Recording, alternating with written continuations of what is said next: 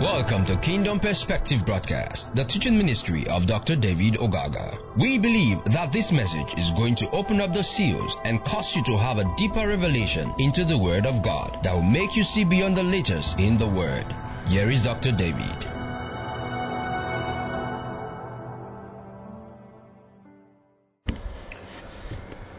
All right.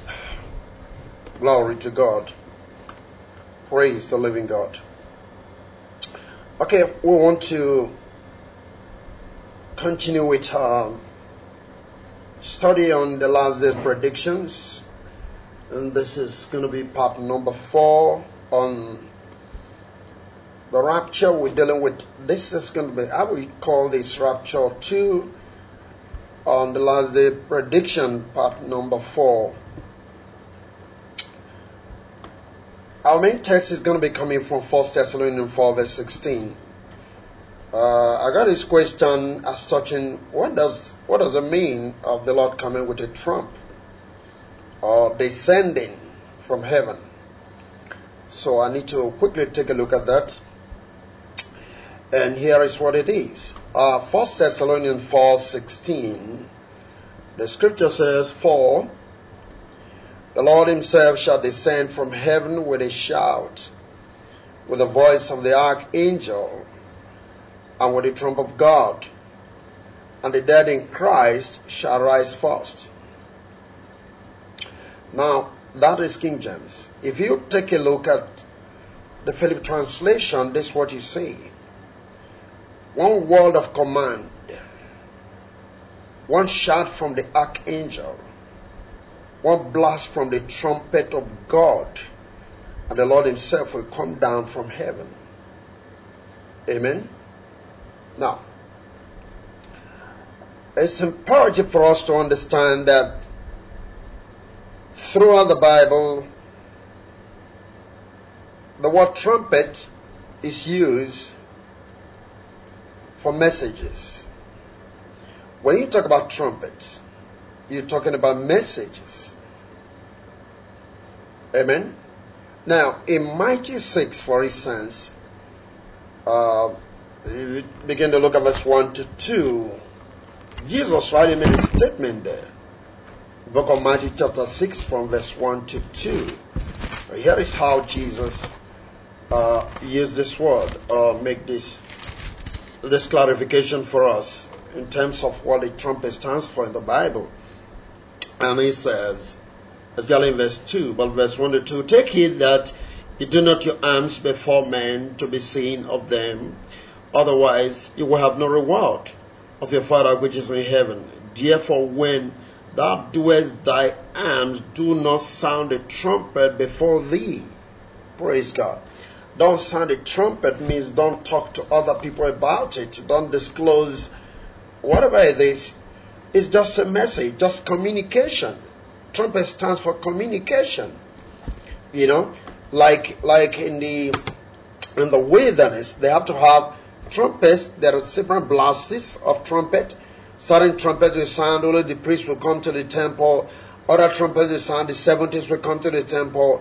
The specific trumpet will sound. If you go study the book of Numbers chapter 10, you'll be able to see how the trumpet were all used. They were means to communicate to Israel, because they had a large congregation, how many million of people were in the wilderness. You can't talk to them one-on-one. So when the trumpet sounds, the blast of the trumpet, they know what it's talking about. If it is for war, they'll go to war. If it is just to gather to the temple, they will all gather. If it is want to move, they just, pick up tents and they're going to go. That is the way it was.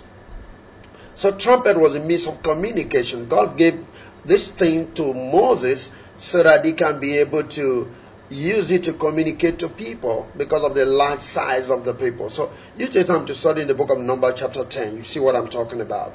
So here Jesus simply make it very plain. You do not have to sound the trumpet before people if you do anything good. So trumpet just speaks of communication. You don't in any way have to begin to think that God wants to use literal angels to carry literal silver trumpets, 7 trumpets, and they'll be blowing up in the sky, blah, blah, blah, blah, blah, no, all over the place. Sometimes I don't understand how we think as believers. When we read this book, I don't know how we truly try to interpret what is in this book. Amen.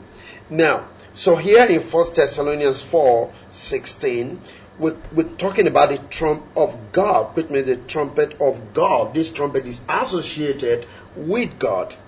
But it's different from 1 Corinthians 15 verse 5 to, 51, 52. Which talks about the last trump.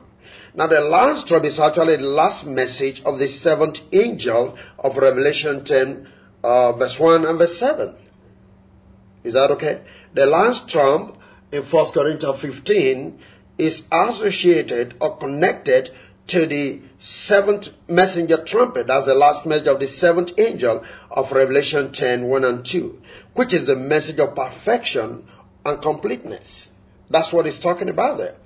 For when the last angel should have sounded, which is the last trump, which is the seventh messenger, the mystery of God should be finished. Is that okay? So that is different from 1 Thessalonians chapter 4 and verse 16 that we're dealing with. I want you to get the difference in the way, the scripture uses this trumpet. Praise the Lord. So what exactly is this trump of God? This one is the trump of God, 1 Thessalonians 4:16. It's important that you get it as well. Now, here the trumpet is directly associated with God himself. Unlike what we have in 1 Corinthians 15, like I'm saying. So then what is the true meaning of the phrase, the trump of God? We can find the answer in the words of Prophet Zechariah. The whole chapter of Zechariah chapter 9 is prophetic of the judgment on Israel's enemies, the restoration of Israel to the promised land, which will embrace not only the Israelite territory then, like you can find in the book of Judges chapter 20 verse 1, but also the Aramean, the Phoenician, and the Philistine cities. That is what the whole book, the whole chapter of the book of Zechariah is all about. Now, the whole prophecy speaks of a victorious campaign and interpreted as a campaign of God himself, which speaks of the coming age of the Messiah, and that this campaign is to be carried out at the coming of Zion's King. And I want you to know that. Look at it. If you start reading from for instance, the Amplified translation, it's from verse 1 to 17, for instance, the Living Bible rather, I'll just pick up, some passages for you to see. That's what it says. This is the message concerning God's cause on the lands of Hadrach and Damascus. For the Lord is closely watching all mankind, all of the cities of Syria belonging to the land of the Lord, as much as do the tribes of Israel. Then he said, rejoice greatly, O my people, shout with joy. For look, your king is coming. He is the righteous one, the victor. The Lord shall lead his people as they fight. His arrows shall fly like lightning. The Lord God shall sound the trumpet call and go out against his enemies. Watch that. Like a whirlwind off the desert from the south. He would defend his people, and they will subdue their enemies.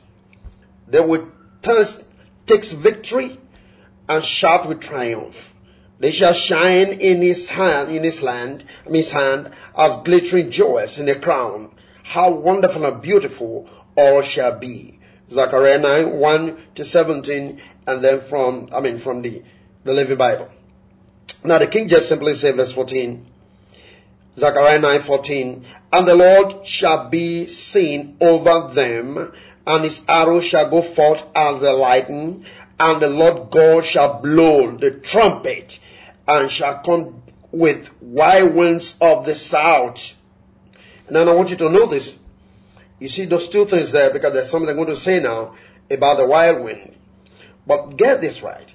The Lord himself is coming and is blowing the trumpet. So the trump of God is what you find in 1 Thessalonians 4:16, the trump of God. And that's what is being explained here in Zechariah 9:14. Take it again. And the Lord shall be seen over them, and his arrow shall go forth as a lightning, and the Lord God shall blow the trumpet. God himself, not angels. Can you get that? And shall go forth with wild winds of the south. Now, there is something very specific about this wild wind. Jesus used it to speak to the people of Israel, or the Jews at that time. Look at what he said in Luke chapter 12, verse 55 and 56. And when you say the south wind blow, you say there will be heat, and it come to pass. Ye hypocrites, you can design the face of the sky and of the earth. But how is it that you do not design this time? So what do you think he was talking to them about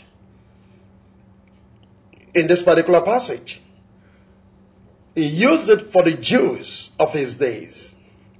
What Zechariah just mentioned, Zechariah chapter 9 verse 14. Now, he meant to say, you don't know that I am the Messiah spoken of by the prophets, and that your time of judgment under the Roman army is here. For the south wind blow over hot desert areas into Palestine, and so could produce a heat wave, which is symbolic here of judgment. So what he was trying to tell them, say, you don't have understanding. You keep on saying, oh, look at the weather, right? Okay, now, this is south wind is blowing and all of that. So, but you are unable to design the signs of the time. You don't even understand the season you are. That you are just right in the season of judgment. And that's exactly what he's telling them now, picking it from the book of Zechariah, chapter 9 and verse number 14. Can you get that now? Praise the Lord. So this is what he meant to tell them. Your judgment is imminent, but you don't know. But when you look at the weather, say, oh, it's going to rain, oh, there's going to be heat, oh, you'll be able to see all of that, but now you are unable to understand the season you are, that there is trouble on the land. You have no understanding about that, so that you can prepare or escape. You have no understanding about that. You forgot to realize that God said, even the king himself is coming from Zion. Their own king is coming to them. You can't put all of those things into consideration. You can't even recognize the fact that I am that king we're spoken about. Praise the Lord. So you see, it is the light of this prophetic world and the restoration process through God's judgment on his enemies that the trumpet of God in 1 Thessalonians 4:16 is speaking to us. You get that? That is what he's dealing with. Good. Now, if you begin to read through, for instance, Psalm 18 verse 14, 149, 7 to 9, you begin to see how God also used this illustration as touching his own saints.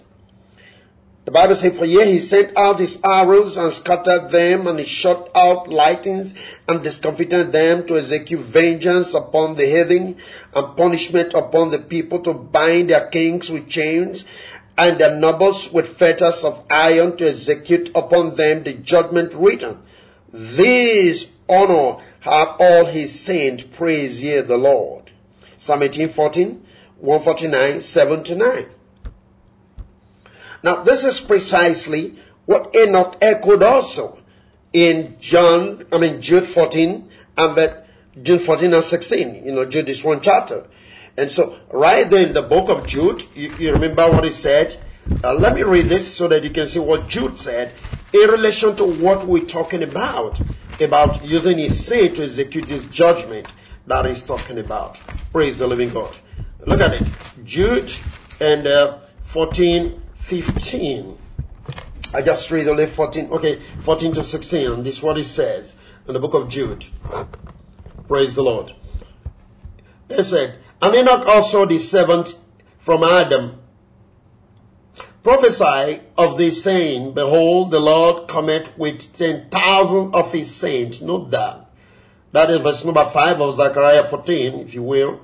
To execute judgment upon all, and to convince all that are ungodly among them of all their ungodly deeds, which they have ungodly committed, and of all their hard speeches, which ungodly sinners have spoken against him.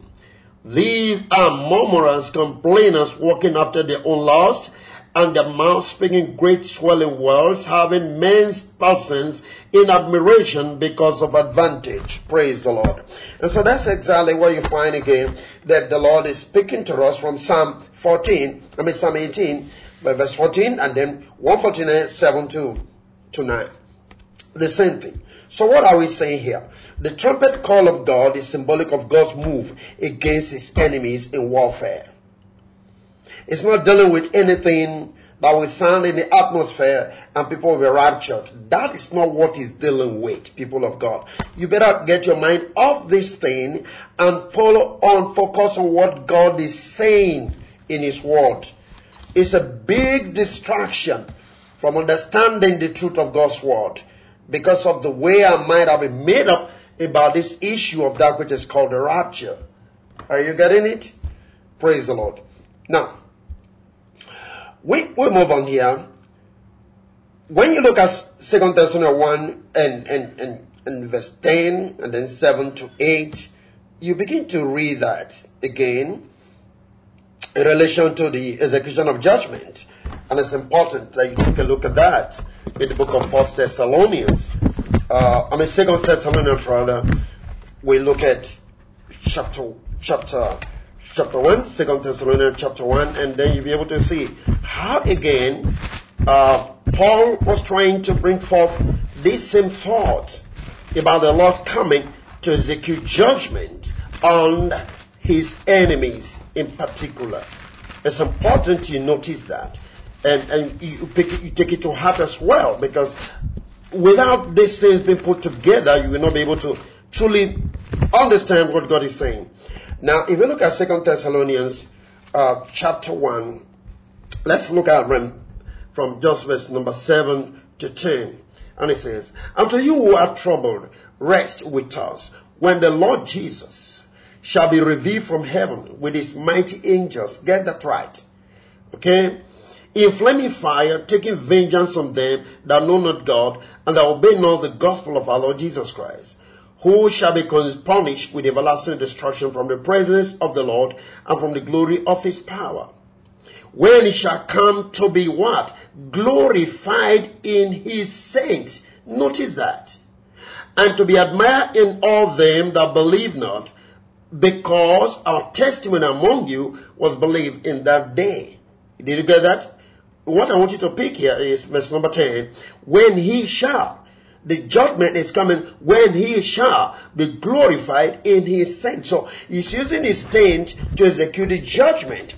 That is how God himself is to be glorified in his people. Christ in you, the hope of glory. Amen? Alright.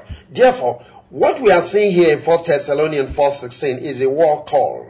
And you can find that in the book of Numbers. If you take time to read the Bible again, you go down to the book of Numbers, you'll be able to see a similar thing that Moses actually in particular gave to the children of Israel. Look at it in the book of Numbers very quickly. We just take a look at that. Numbers chapter 10 and we read verse number 9. Numbers 10 verse number 9. Let me just get it. Here we go. And it says, "And if you go to war in your land against the enemy that oppresses you, then you shall blow an alarm with the trumpets, and it shall be remembered before the Lord your God, and you shall be saved from your enemies." Can you get that? You shall blow what? The trumpet, or an alarm with the trumpet. So 1 Thessalonians 4:16 is talking about this alarm, the alarm of war against the enemies. Amen? Are you picking it? Okay, let's look at also chapter 31 of the book of Numbers, and then we'll look at verse number 6. Here is what it says. 31 verse number 6.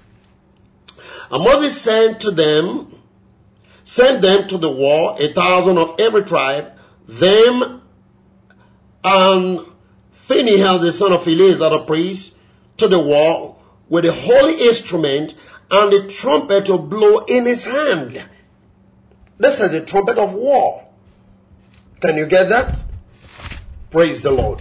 I just want you to see how this trumpet is used. It's completely different from the last trump that you see in the book of Revelation, chapter number 10. Again, if you look at 2 Chronicles 13, 12 to 15, for instance, this is what you're going to see. And behold, God himself is with us for our captain and his priest with sounding trumpets to cry alarm against you, O children of Israel. Fight ye not against the Lord God of your fathers, for they shall not prosper.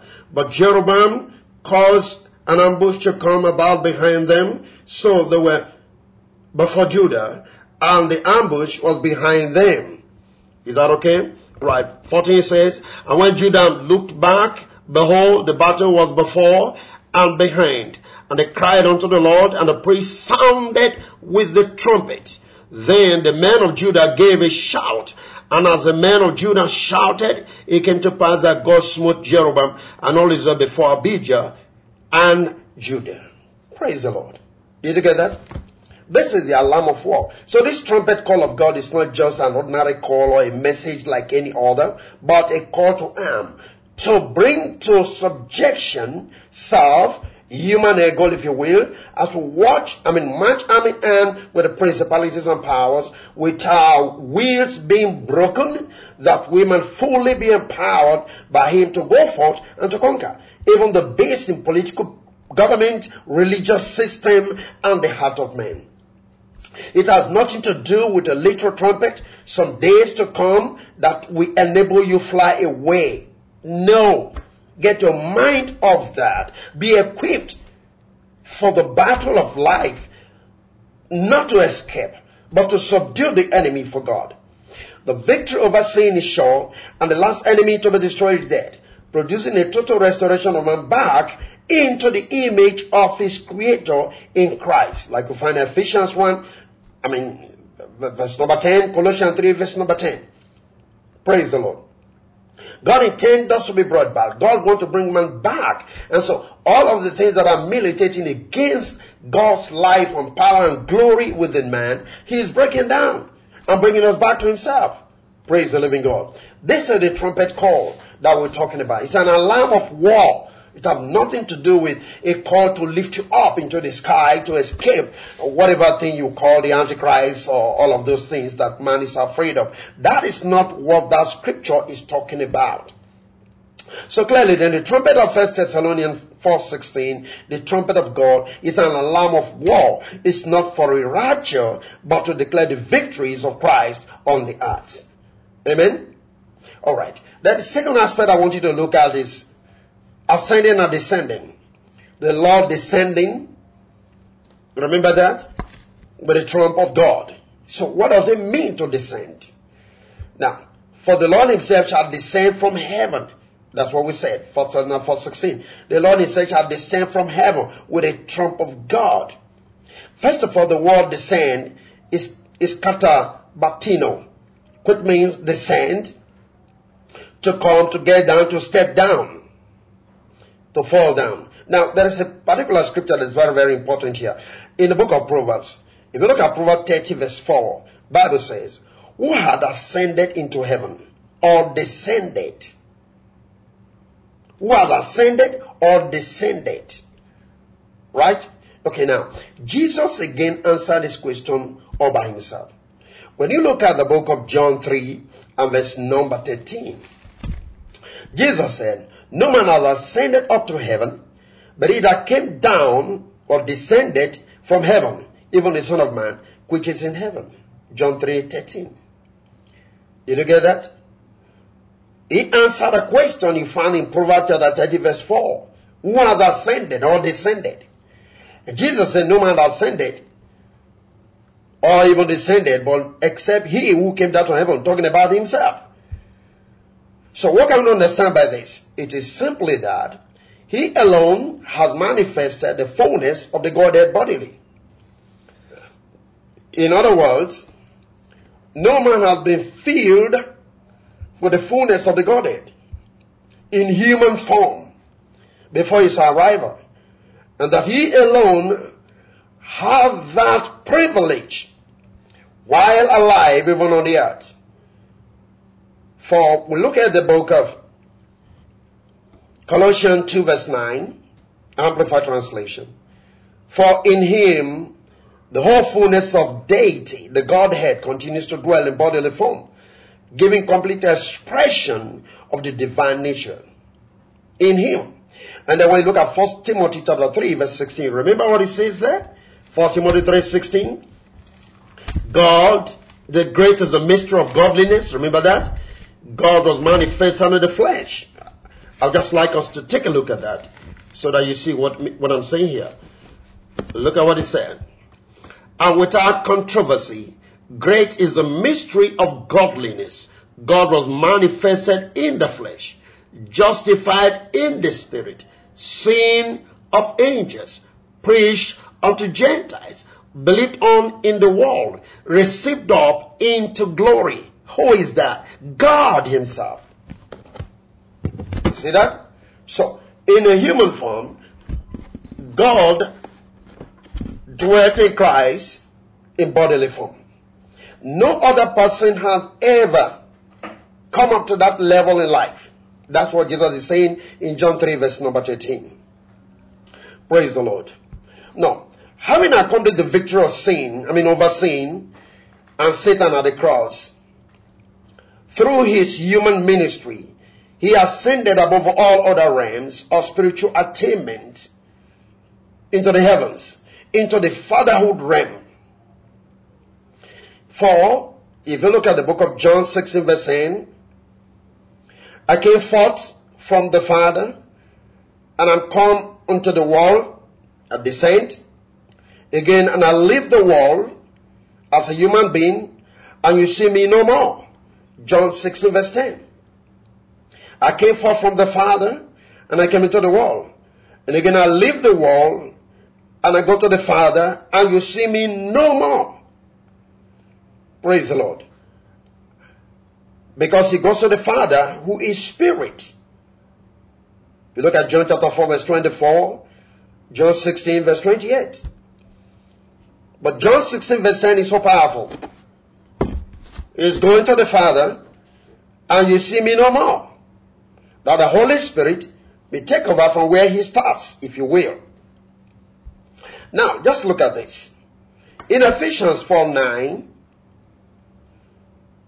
and 10, Scripture says, now that he ascended, what is it but that he also descended first into the lower parts of the earth? He that descended is the same also that ascended far above all heavens, that he might fill all things. Get the point. The purpose of his descent, first of all, he descended, and then he ascended, that in this realm of ascension, he might fill all things. So his ascension enables him to fill all things, as compared to when he came in, or when he descended as a human being, that he couldn't fill all things all by himself. Did you get that? I need you to get this understanding of what the scripture is saying. So, how did he descend from heaven in the first place? Because we're thinking about, well, he's going to descend, we're looking at the sky to get somebody to come from the sky. Well, no problem about that. But let's first of all look at this. The scripture is telling us here he descended, right? So the question is, how did he descend from heaven in the first place? Did he just float down like a balloon from the cloud and landed on earth as a human being? No. The scripture says, in response to the address of the angel that spoke to Mary, for instance, in Luke chapter 1, 34, 35, I just read that alone. What did the Bible say? Then said Mary unto the angel, how shall this be, seeing I know no man? Right? Now verse 35 says, and the angel answered and said unto her, the Holy Ghost shall come upon thee, and the power of the highest shall overshadow thee. Therefore also the holy thing, which shall be born of thee, shall be called the Son of God. Follow the process. How did Jesus come? He came via the cloud, the Holy Spirit overshadowing the mother, or Mary. Is that okay? That is how he descended. Can you get it? He came through the glory cloud, It was the same cloud that descended on the Mount of Transfiguration. The cloud that came at the dedication of Solomon's temple, and the same cloud that descended on the Mount Sinai when the law was given. The very cloud that was in the most holy place upon the ark, and the very cloud with which he ascended in Acts chapter 1 verse number 9. The Bible says, a cloud received him out of their sight. It was not clouds, it was a cloud, a singular cloud. And it was this same singular cloud that had been moving. Anytime God wants to move, you say the cloud comes in. So he simply went into that same cloud. And how did he come? He came in that cloud. He overshadowed Mary. And out of that cloud, the seed, the Holy Spirit, was deposited in the life of Mary. Can you get it? Praise the Lord. He descended through that means as the glory rested on Mary. I want you to get this right. Praise the living God. His descending was simply to give up his glory as the Father and became a human being. That's what you see in Philippians 2 verse number 6 to 7. Who being in the form of God, thought it not robbery to be equal with God. 7 said, but made himself of no reputation, and took upon him the form of a servant, and was made in likeness of a man, or of man.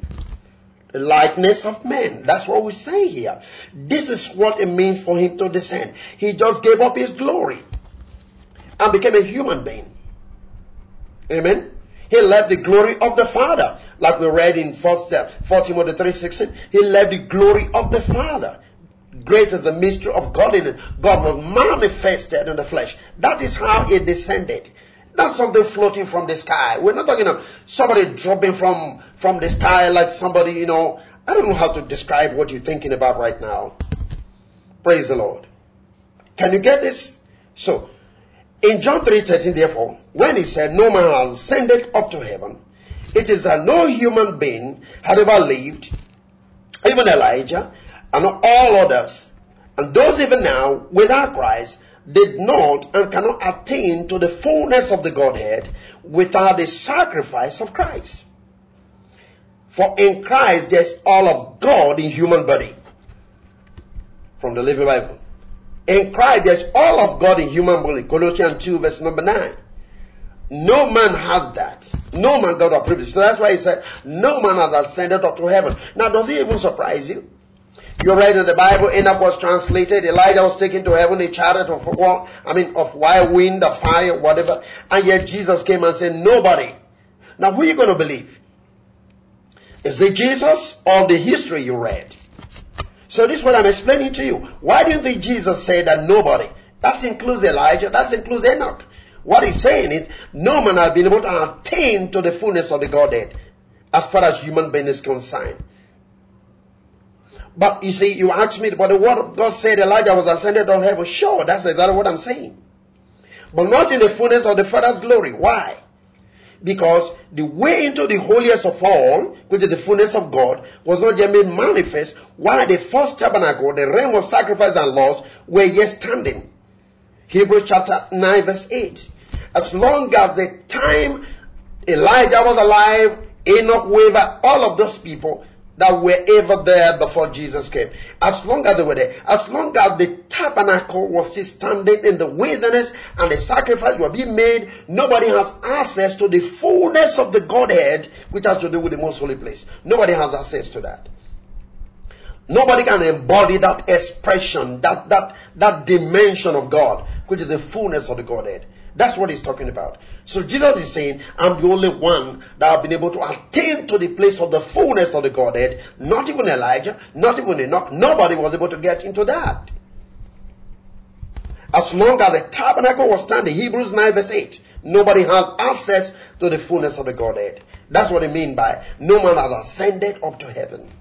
Can you get it now? So what are we saying? Descending out of heaven does not mean a literal human being floating down, but a manifestation of his person. But now and through a people in this particular dispensation. You see this in 2 Corinthians 5 verse 19. What did the Bible say? God was in Christ. That was a manifestation. Did you get that? That was a manifestation. There was no literal person called God. other than the vessel he chose to pass through, as Jesus the Christ.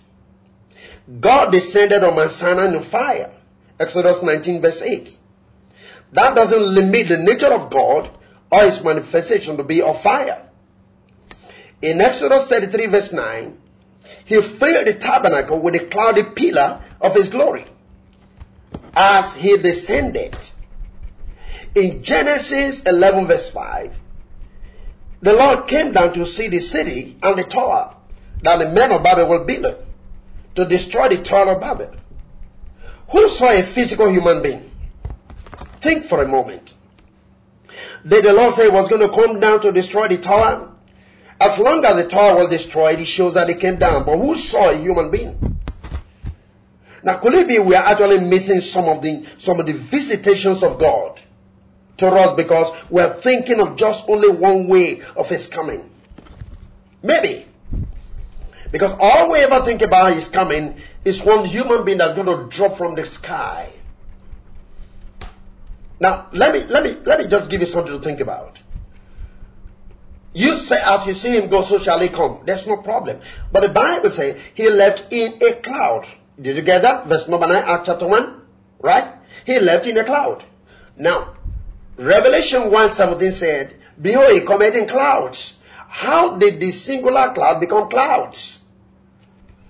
That is for another discussion anyway. If you got to know, you can get in touch with me. Hallelujah. But we know that he left in a single cloud. So how is he coming in plural clouds in Revelation 1:7? That is something we don't think about. Praise the Lord. Now, in John chapter 1 verse 51, Jesus told Nathanael that he shall see angels ascending and descending upon the Son of Man. He was not talking of literal angels walking on him as a human being like a ladder, but rather that he is the way to the Father, our heavenly home. Remember, he said, I am the door. By me, if any man enters in, he shall be saved, and shall go in, ascend, and out, descend, and find pasture, life. John 10 verse number 9. I am the way. That's what it means. Angels are ascending and descending. So, let's look further. What it means to descend. And this is very important. In Exodus 19 verse 18, we find an interesting story. Now, God descended on Mount Sinai. The Bible says Mount Sinai was altogether on a smoke. Exodus 19. Because the Lord descended upon it in fire. And the smoke therefore ascended as the smoke of a furnace, and the whole mount quaked greatly. And when the voice of the trumpet sounded long and waxed louder and louder, Moses spake, and God answered him by a voice. And the Lord came down upon Mount Sinai on top of the mountain, and the Lord called up Moses to the top of the mountain, and Moses went up. Verse 21, and the Lord said unto Moses, go down, charge the people, lest they break through unto the Lord to gaze, and many of them perish. Verse 22, and let the priests also, which come near to the Lord, sanctify themselves, lest the Lord break forth upon them. Verse 23, and Moses said unto the Lord, the people cannot come up to Mount Sinai, for thou chargest us, saying, set bounds about the mount, and sanctify it. Verse 24, and the Lord said unto him, it will get thee down, and thou shalt come up, thou and Aaron with thee. But let not the priest and the people break through to come up unto the Lord, lest he break forth upon them. So Moses went down unto the people, and spake unto them. Now look at something. Chapter 20, verse number 1. Follow it. And God spake all these words, saying, I am the Lord thy God. Did you get something? Moses started going down. And as soon as he started going down, the Lord began to speak. When he went up, he didn't speak. But when he started coming down, he began to speak. And God spake on these words unto him, saying, I am the Lord thy God, which have brought thee out of the land of Egypt, out of the house of bondage. Thou shalt have no other gods before me. Praise the Lord. Did you get this? Moses ascended. Then God asked Moses to come down, descended. And as he started descending, immediately the law was proclaimed. What is the implication of this? The law was imparted into Moses to be further imparted and implanted in the rest of the people. Amen? In the rest of the people. Praise the Lord. Are you getting this? Follow it. The law was implanted or imparted first, and don't follow the sequence. He ascended, and then God asked him to come down. So when he was descending, as soon as he started descending, the Lord began to speak. The law was now imparted unto Moses to be imparted and implanted in the rest of the people. And that is God himself, in a way, descending into man with his nature, so that man may manifest heaven or God, for the laws were the natures of God. The law was simply the nature of God. Praise the living God. So when Jesus talked about angels of God ascending and descending upon the Son of Man, John 1:51, it is not to get the mind of, it is to get the mind of God in order to reveal him to creation. That's what it means. Moses ascended, and as soon as he was descending, God began to give him the laws. So when you ascend before God, and you're coming down, it's like you are going to take information. It's like you are going to get light and revelation. And when you come back, you impart same to creation. The result of this movement is the establishment of the kingdom of priests, as we impart the nature of God to men. Since from the mouth of the priest shall they seek knowledge. Malachi 2 verse number 7.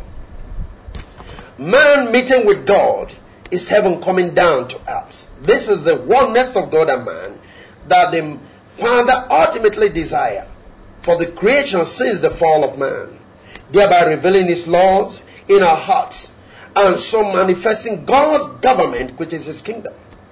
That's what it means. God becoming one with man to reveal himself again through man. And that was supposed to be the express image and glory of God. After the fall, the Bible tells us in Hebrews chapter 1 and verse number 3 that Jesus became the express image and glory of God. In fact, Amplified Translation said, he is a character of God. Man is the character of God. Praise the living God. So, in Isaiah chapter 51, the Lord begins to speak this to his people. But I am the Lord thy God, that divided the seas, whose waves roared. The Lord of hosts is his name. I have put my words in thy mouth, and have covered thee in the shadow of my hand, that I may plant the heavens, and lay the foundations of the earth, and say unto Zion, thou art my people. Praise God. Now, what I want you to pick here is 16. I put my words, my laws in thy mouth, and I've covered thee in the shadow of my hand. Glory to God. To do what? That I may plant the heavens and lay the foundations of the earth, and say unto Zion, thou art my people. Amen. This is the mystery of the sons of God going into God, receiving the blessings, and coming out to bless the people in the outer court spiritually with the resources of heaven. This is the same ladder that Jacob saw in Genesis 28, verse number 12. Remember that? When Jacob lay down with the stone, woke up the next morning in the dream rather, and then he saw a ladder that reached up to heaven, angels ascending and descending. He came on the next and said, this must be the house of God. They anointed the stone, called the place Bethel. Is that okay? Luz, which was the land of Luz. Remember that. Praise the living God. So this is a mystery we're talking about. The ascending and descending is to be able to access the presence of God, access the mind of God, and you come down and bless humanity. We're not talking about running away. We're talking about recreating the world as God has intended it from the very beginning. Now, you can understand why the great city, which is the Lamb's wife, the heavenly Jerusalem, is descending out of heaven from God. Revelation 21, 9 to 10. Amen. Revelation 21, 9 to 10. You remember that? Saw the heavenly Jerusalem, the holy city, the Lamb's wife. Praise the living God. What was it that he saw? And what is it doing? Descending, coming down. Praise the Lord. Look at that. And there came unto me one of the 7 angels. Can you see that? Praise the living God. Which are the 7 vows. And begin to talk with me. Talk about the plagues and so on and so forth. But you remember, when you begin to look at it critically, you begin to talk about the heavenly Jerusalem coming down out of heaven, prepared as a bride. Amen? Praise the living God. Are you with me? Praise the Lord. So that's the point. You now can understand when we're talking about the heavenly Jerusalem coming down, prepared as a bride, descending out of heaven from God. This is God in his people, fully revealing himself through a community of people called the bride of Christ. Hallelujah. Praise the Lord. That is exactly what we're talking about. That's why I said, I put my words in your mouth and I covered it with the glory of my hand, that you may do what? Plant the heavens and lay the foundation of the earth. Hallelujah. That's what we're seeing, people of God. Amen. So, it is the church of Christ, which is his body, and with him as the head being revealed. Get it right. You find that in Ephesians 1:22-23. That through the church, he as spirit in the church might fill all things with his person. Now remember, in Ephesians 4, he that descended is he also that ascended, that he might fill. How is he going to fill all things? Okay, I would like to read from Ephesians 1, verse number 20. I'm reading from the Message translation. You will like this. This is what it says. Praise the Lord. I'm reading from verse 20. All this energy, that's power, issues from Christ. God raised him from the dead and set him on a throne in deep heaven. Verse 21. In charge of running the universe. Everything from galaxies to government. No name and no power exempt from his rule. Not just that, for the time being, but forever. He, Christ, is in charge of it all. The universe has the final word on everything. At the center of all this, Christ rules the church. Verse 23.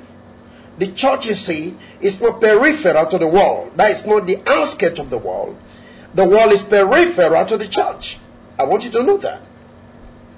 The church is Christ's body, in which he speaks and acts, by which he fills everything which is present.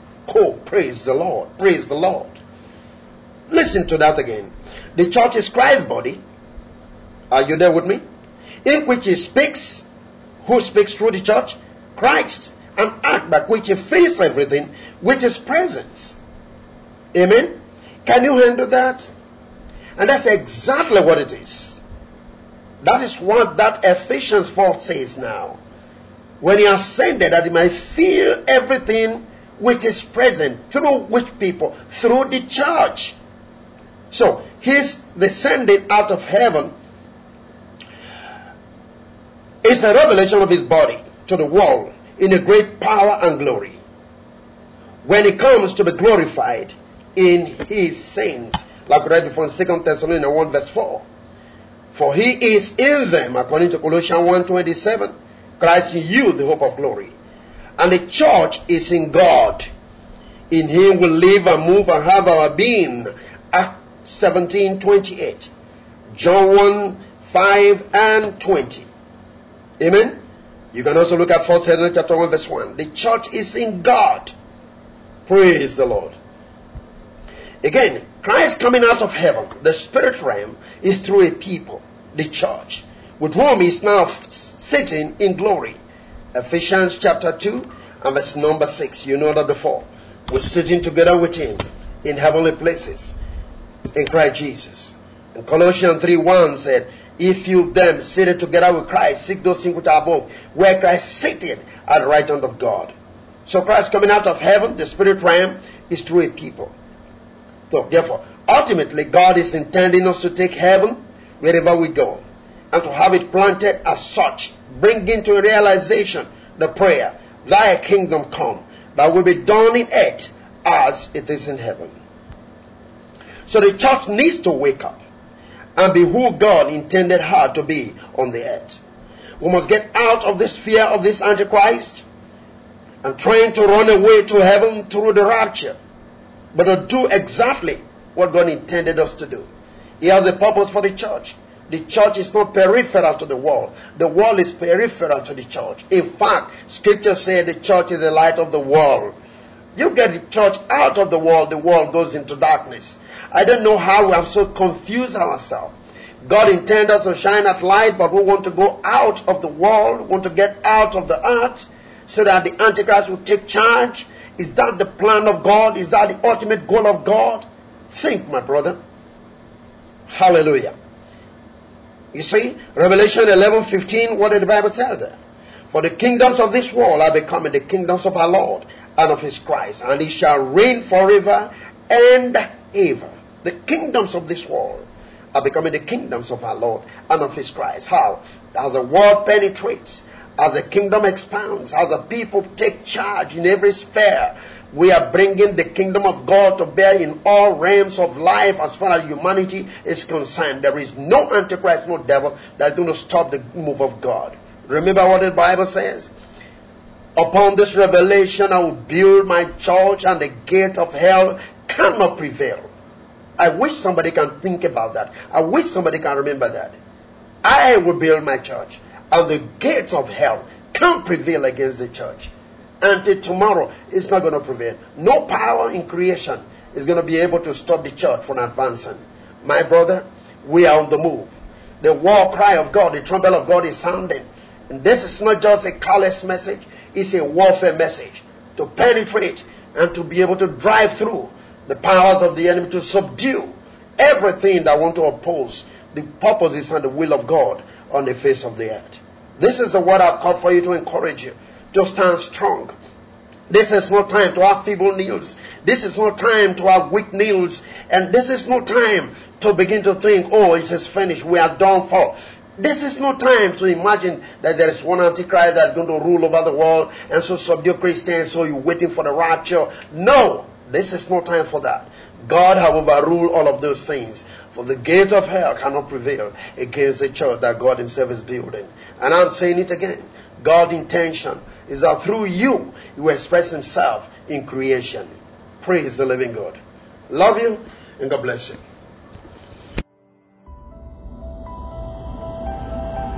Thank you for listening to Dr. David Ogaga. We know you have been blessed by this station. You can share this message with your friends and loved ones. For more information, inquiries, and free downloads, please visit www.davidogaga.org, or you can send us an email, admin@gkai.net. God bless you.